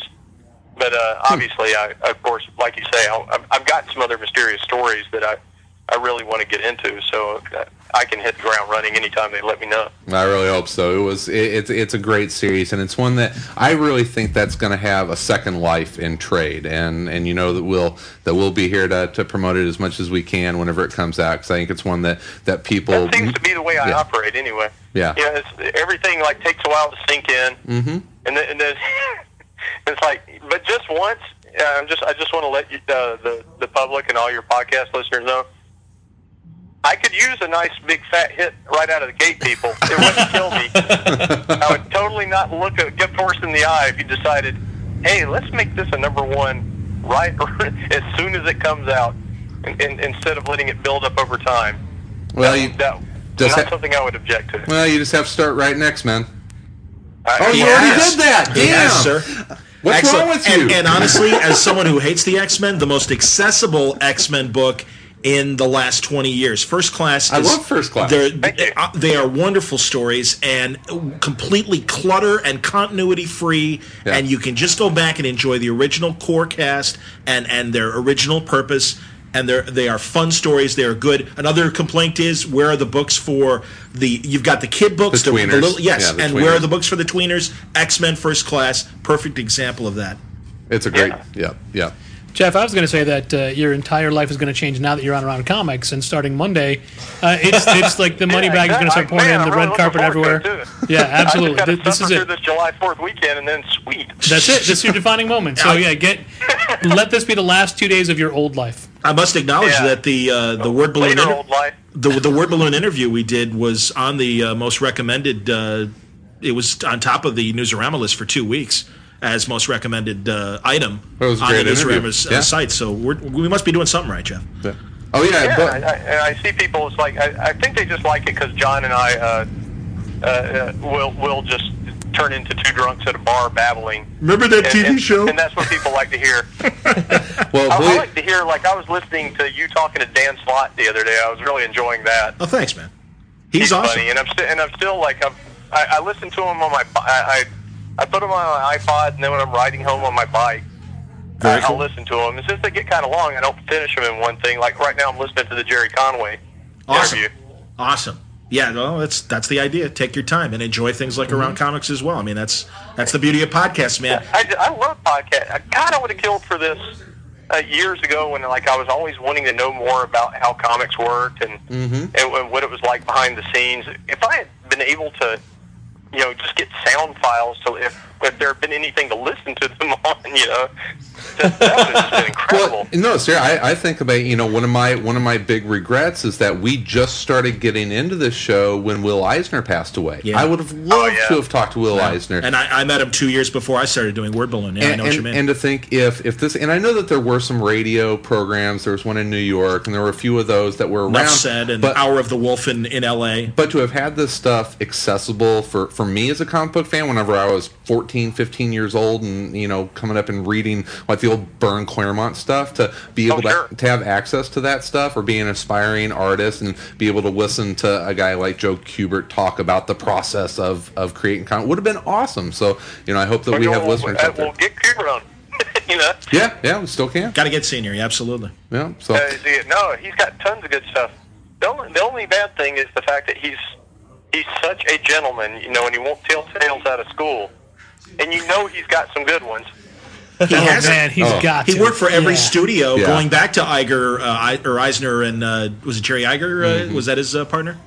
Wasn't it Jerry Iger? Yeah, I mean, so you're right. Another guy like that was Gene Colan, and we know that Gene had some moments in the industry that it didn't bend his way, but never a cross word would that guy say about anybody. Except Jim Shooter. Come on, Gene, you outlived all of them. Come on, tell us some stuff. Come on, please. You just always want somebody to just unload, Yeah, how about you, Parker? Burn some bridges, buddy. Who you got? Yeah. Who's torqued you off, pal? This is the whole point of having the last word. You get the last word. But I'm trying to think of who would be some other good guys like that to get. we talked to Byrne, and he was interesting. He had some he had some interesting moments, and I bet he did. yeah. I had Neil Adams, and Neil Adams wasn't afraid to point out a few people that didn't. Agree with Neil, he's a bull in a china shop. There's no way you can't stop him from doing it. Actually, on Byrne, and it may not have been on our show, but he had someone had brought up X-Men First Class, and he's like, "Yeah, wish they would have maybe tried that before." Oh, they did. X-Men: The Hidden Years, and he was. That's the great thing about John. He doesn't hold a grudge. Yeah. Spider-Man Chapter 1 about Ultimate Spider-Man. Yeah, exactly. And I went. I remember at the time when the book was announced, and everything that of course became a big thing on the Byrne forum. Mm-hmm. And so everybody's talking about they're railing on it, and somebody told me about it, so I went in there and looked, and I thought, okay, everybody's working under some misconceptions. It's like it wasn't like a turnaround where Joe Quesada said, now we're going to do this, blah blah blah. It actually started with one of the VPs, David Gabriel, who thought this would be a good jumping on point for people because and my editors, Mark Panicia and Nate Cosby, they thought that altogether they thought it would be a good jumping on point for people because of the movies, they know the X-Men or whatever, and you go to the original 5 at the school. It's as simple as possible, and they had a variety of reasons they brought it up and got it approved and everything. So it really wasn't a rebuking of Hidden Years or anything like that. It wasn't even, they weren't even considered together. No, it was more of a case of right time, right place, and that was the time to get a book like really that out. Yeah, that. And I wanted to explain that, but on the Byrne forum they have a thing where you got to register, and then you got 24 hours before you can post something. So you can't, which probably is a good idea because then you can't just go in there flaming. Yeah. Or whatever. That'd be all they would be doing was be putting out flames and trolls all the time. Mm-hmm. And so I registered for the thing, and I got Steve Lieber, who was a member, to pass on my thoughts. I was just saying something. I just said, well, actually, this is the way it was, or whatever. I don't want anybody working with misinformation and stuff. We're trying to be respectful to the Hidden Years, and as well as Stan and Jack stories, blah blah blah, or whatever. And Byrne crabbed at me about something or whatever, and then by the time my little membership was approved, I went in. Also, I'd gotten some notices from some of the members saying, "Hey, welcome to the forum and everything. Come on in. We want to ask you questions." And I thought, "Oh, cool. This is actually going to be nicer than I thought." And then I went there, and the thread was deleted. The thread's deleted, and all that's like, there's nothing to respond to. They're like, okay. Well, I see the way this is going to be, so yeah, you've been removed from history, not pay any attention to this and go do my job. Wow. Yeah. Well, I mean, when we talked with him, he was actually whatever he's like now. I was a huge fan of John Byrne as a kid.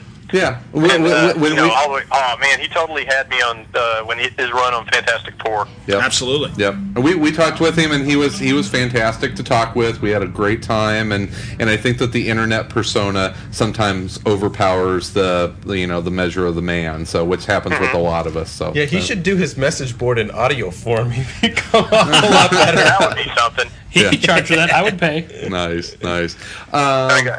Somebody did who was it? Was it Shannon Garrity, I think, the other day did a breakdown of some of the message boards online. Yeah, that was awesome. Kind of gave you a nutshell tour through the message boards and everything. I wish she'd go back and continue it. She did like, here's the Newsarama forums. Here's what this is like. Mm-hmm. And everything. It was really funny. It was hilarious. But real quick on First Class before we let you go here, I think it's great that the First Class line has been able to expand. Wolverine First Class is one of my favorite Wolverine titles. It's actually the only one I buy monthly, and it's great to see guys like Fred Van Lenny get a chance to tell just fun out of continuity or kind of mixed into old continuity without having to really be concerned about what color rain is falling on who right now, and it's a tough line to work though, because what you don't see is Fred or me you're still having to dodge a whole lot of stuff so that it can be counted as in continuity, but you're not touching it. Yeah, you're walking between the raindrops. Yes, the raindrops thing, and it's hard to walk between raindrops unless you're a Shaolin monk. It's really tough. Well, you guys a do a lot good of the job. stories, I think Fred will say the same thing. People think, oh, I like the way this is very pared down and simple, but in fact, it was much harder for me to write than like Agents of Atlas. Interesting. My natural tendency is to try to go complex and put a lot of layers in something, and to actually strip something down is a little harder for me. I'm sure that the research involved, and it's like, okay, where can this fit in, and what exactly is going on at that time had to be kind of. And the X-fans don't make it easy, you know. They're always, well, obviously they did not have the Blackbird at this moment in time. They could not have been flying in that. They always used a rental from the airport. I know, it's too easy to do comic book guy, but God, that voice just works perfectly. Exactly. All right. Well, Mr. Parker, we want to remind people to be on the lookout for Underground shipping in September. Pre-order now. Tell if you your do that. retailers you can. It's actually ordering right now. In fact, they're about to close up the September orders. So there you if go. you want to just kind of elbow somebody or give them a candy bar and tell them to grab a couple extra of those, that would be sweet.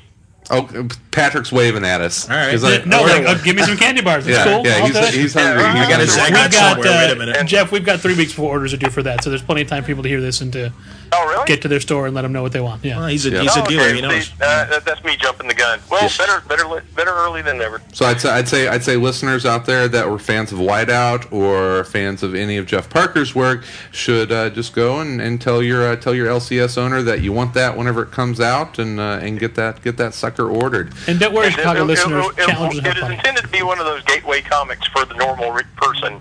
Sure. You know, you always have your mate or your relatives or friends who don't read comics, and you know they would probably like them. But you're like, well, I can't give them this because they don't know the whole backstory of Spider-Man or blah, blah, blah. It will be one of those that need no further introduction other than what it is. They'll be able to pick right up on it and get into it. Great. I'm looking forward to let my wife read it. Sounds like something that she would enjoy. Your wife will like it. I guarantee it. Well, that's That's Your not marriage all will she be likes. better. that's a tougher sale than you may think, Mr. Parker. But I'm gonna try. No way, man. Women really like Enterman.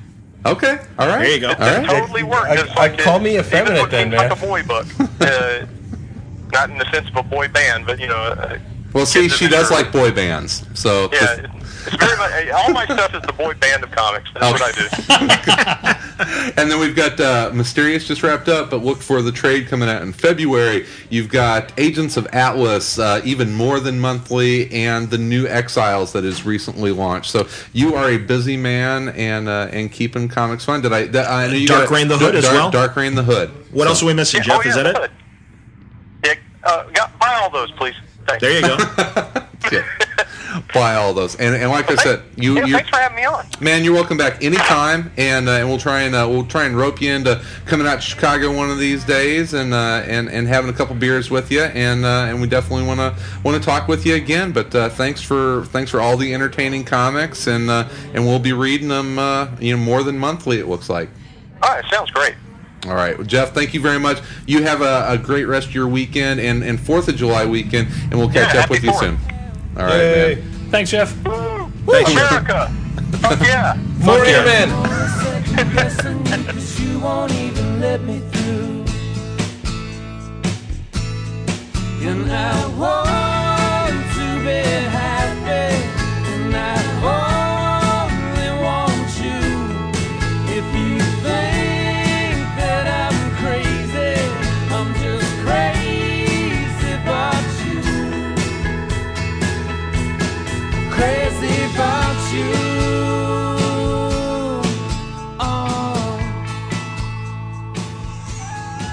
All right, I want to thank Mr. Jeff Parker. Seriously, a guy that we've been meaning to talk to for a long time, just never had, and now I'm disappointed that we hadn't before. What a great guest! He was among the first wave of Word Balloon guests when I first started in 2005, like June of 2005. So I can pretty much guarantee that you will be hearing more from Jeff Parker in the future. Yeah, he was a great guy. He had a lot of good information to depart. He was Yep, He's good. good guy. So hopefully we can bring him into to Chicago one of these days and have him in person. Which speaking of bringing people into Chicago, on Saturday, September 19th is the Windy City Comic Con, and you should know all about that by now. Go to www.windycitycomiccon.com for more details. And we have a little announcement about that. We have yet another guest. One of the things that challengers like so much about the Windy City Comic Con and working with you guys, getting this all worked out and everything, and it's just fun to be a part of it. And we are very happy to announce that we are bringing a guest to the show. Marvel Comics writer of Nomad, Mr. Sean McKeever, is coming to the Windy City Comic Con. He'll be signing at our booth. He'll be set up at the Challengers But booth. more importantly, he's coming to the Windy City Comic Con. Yeah. So thank you for helping us put that together. Our pleasure. And thanks for Sean for finally deciding to come. Finally. Good Lord.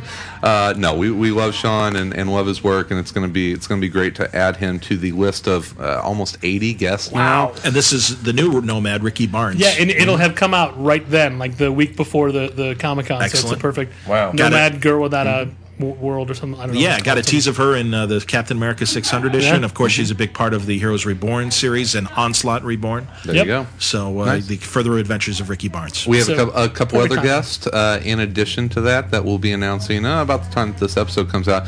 Christian Alame, who is Nice. the inker for Green Lantern. all of Doug Mankey's Green Lantern. yeah. Doug Monkey stuff. He did the Excellent. Superman Beyond, Final Crisis Superman Beyond. Yep. 3D. Ooh, that was good. Were you there with us when we ran into that dude at the? Yeah, at the Yeah. C2E2 C2E2 launch thing, party, yeah. absolutely. And, We actually we got him signing here on Wednesday for Green Lantern 43. Yep. So so come in this Wednesday to Challengers Oh, and that's great. meet Christian in person. He's a very nice guy and a fantastic artist in his own right. For a man from Paris, he speaks way better English than I do. He lived in New York for a long time, so yes, he is French, but he's One of the cool French dudes. He's one of the cool French guys, and he's lived in the States for a long time. Does not actually wear a beret. Kisses so well too. That man makes sweet love. Fantastic inker, fantastic artist Hands in his are own so right, soft. and one of Christian's friends, who is also a phenomenal inker and a phenomenal artist in his own right, Mr. Tom Nguyen will be here for the Windy City Con. Also as known well. for his work on Doug Mankey. So Yep. there you go. Yep. So they'll have war stories about inking over Doug Monkey stuff. He over the Have you Greek seen guy. that dude's muscles, Tom He's Wynn? huge. That guy is crazy. Oh. Like he's bench pressing models as he's inking at the same time. I've heard that Monkey is just crazy big. Just a, He's got veins just- like Simon Beasley, that fucking guy. He's Tom has a great inking DVD he's got out, and I'm sure he'll be bringing some Oh, to the no show. kidding. But it's because he's got all these pinup models assisting him the whole time. It's fantastic. Nice. It's half a burlesque video and half comic art. That's very great. cool. That's I very would, smart. I would watch that. Exactly. I was gonna actually say. got to know and talk to him at in Rosemont after the Wizard World show a few years ago. There was a GlamourCon. And he was set up because he does all this pinup art that we never get to see in the comics industry. And I walk by, I'm like, wait, really? What? Because I had no idea why he would be there. Like, do you have any comic art? He's like, at a GlamourCon? Yes, I do. Yes. And that will be ching ching ching. So, yeah, I bought some on the spot. Yeah, Very cool. very cool guy. Glad to expand the base of creators. So Tom is coming in from And Minneapolis. he still counts as Midwest, yeah? That's He's still, still Midwest. That qualifies as Chicago in my book. Yeah, not that we limit it. We've got Jeff Lemire coming in from Toronto with Jay Torres, also I think a Torontonian, and Chris Moreno and Robbie Rodriguez coming from the left coast, Nice. along with Pat Loika. You So say the left coast. it is to the left. Oh shit! It's going to be a great show. It's going to be fantastic. I'm just cracking burn them up. we'll be doing expand the the base. Made me laugh. Expand the base. Think about it.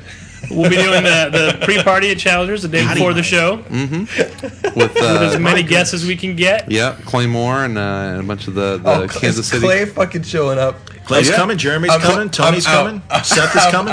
I'm leaving town that weekend, man. Clay is bringing a busload of Kansas City writers and Honest to artists God, with him. busload of writers and artists. Yeah, it's going to be a bus signing tour. I think they're going to stop in St. Louis on Thursday, and then make their way up to Chicago.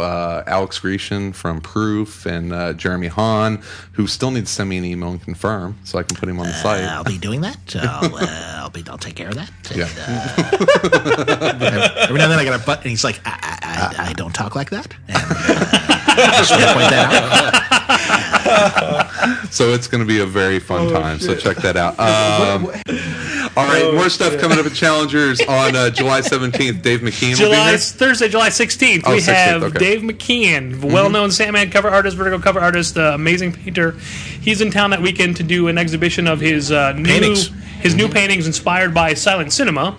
Over at the Portage Theater, he's going to be displaying artwork. He's going to be showing silent movies he wrote and directed. He's going to be showing Mirror Mask. It's going to be a whole bunch of stuff there. The Thursday before that, 6 o'clock, we're going to have him here at Challengers from 6 to 8. There are so many reasons to plan weekends to come to Chicago man. this summer. Yeah. And this one, honestly, this McKean thing is going to be very, very cool. Yeah. And also the Portage Theater, if you don't know. Beautifully it's amazing. redone. Yes, and the reason why it was remodeled. It's the Biograph in Public Enemies with Johnny Depp and Christian Bale. The interiors were remodeled to make it look like the old Biograph, as opposed to actually remodeling the old Biograph. They decided to do it to the Portage, which is great because we used to go there when when I worked at WXRT. Yeah. It was in the neighborhood, and it was a pit. And it's so nice that they took a moment to really restore this theater because it's That's a awesome. wonderful old theater. Six Corners, Milwaukee. We're Milwaukee, Irving Park, and Cicero interconnect. It's on Milwaukee, though. Great old classic theater Yes, in indeed. Chicago. Absolutely beautiful. Worth the trip, even if Dave McKean wasn't there. Wasn't coming. That's I agree. That's I agree. a great But he reason. is. All right. Actually, Mr. Parker mentioned the Hero Initiative. He's going to be at the Mini MegaCon, so we are always proud to help support the Hero Initiative. For more information, go to www.heroinitiative.org or call 310-909-7809, and remember to give back to the people that have given us so much enjoyment. Chris Burnham is going to be doing the art. He's going to be following Fraser Irving There you go. on Forgotten Man number 2. It's Days Missing. Oops. Days Missing number 2. Forgotten Man. Days Missing, is that from... From Archaea. Days Very Missing cool. number 2. Congratulations. And yeah, Dave Hine wrote the script. Dave Hine Wow. of Strange Embrace. The guy's not screwing around. And Or Spawn. oh, there you go. Mutant X. Well, if I were 13 or not years old, Mutant I X, what was would it called? be more excited about that. Utopia and David Hine also. Yep, Utopia yep. and Spawn, of course, yeah. Yeah, there you go. Yeah, All right. and I think I did a pretty good job with the scribbles, but the colors by this girl Lizzie John, she's going all out with a painted sort of thing. Is this your new Nathan Fairbairn? Hey, Nathan Fairbairn, asshole, won't even return my fucking emails anymore. I don't know. I don't know if Damn. I Call him out. fucked his wife or anything, but he's not returning. Nathan Fairbairn will always be my Nathan Fairbairn, but Lizzie John is doing this painted stuff, or it looks like we collectively are European. So if she's painting, are you just penciling tight pencils? So you I'm going full inks, and then she's painting over it and leaving. Like, she's leaving the line work there, but it looks kind of like brushstrokes, and then on each figure she leaves the outline, so it separates out a little bit. It ends up looking like fuck, what the hell's it? I can't come up with the guy's name, but it ends up looking like Well, like it sounds 20, cool. like 20s artwork. It really, Oh, very it cool, looks, man. It looks way better. and this than, would be than I was, September? September. Yeah, looks. Are you done looks with it yet? amazing. I just finished page 16, so yeah, my deadline's order? like a week and a half. Yeah, Nice. fine. Cool. Excellent. Have fun. All right, we'll talk about that more next week if you're going to stick around. I may, if you ask nicely. Chris, will you stick around for the next No. episode? I'm Yeah. out. Please. I will. Wow, you've got some up dog on your shoulder there. What's up, dog? Up dog. I love learning. I learned so much as a man in his 40s now from children. Can we just end this week? man. Good one. Okay. Check out Tom versus the Flash. Check out 11 O'Clock Comics, The League of Nobodies, Word Balloon, of course. If you're in the Chicago area, check out our favorite comic book stores, Challengers Comics Conversation, and Dark Tower Comics and Collectibles. I'd like to thank everyone for being here, I think, except for Burnham. Even Burnham. Mr. John Centris, Thank Mr. you. Patrick Brower, pleasure. Jeff Parker, of course, for talking with us, and Jeff. Mr. Chris Burnham. Everyone, thank you for understanding while we were on that quick 1 week hiatus. We are back on a regular schedule now. We'll be back again on Monday with another full-length episode. In the meantime, In between time. we'll be everywhere in And Around comics. I didn't know you were ready with that. That's very good. What's up, dog? Nothing. What's up with you?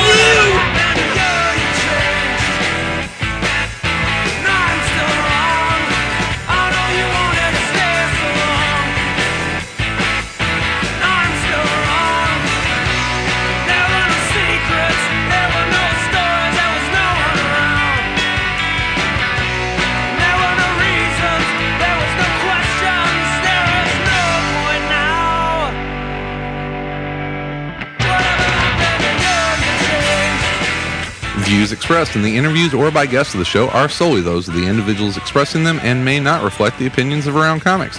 Any reproduction, rebroadcast, or retransmission without the express written consent of Around Comics is strictly prohibited. All content presented in this program is the sole property of Around Comics, and this has been an Around Comics production. Copyright 2009.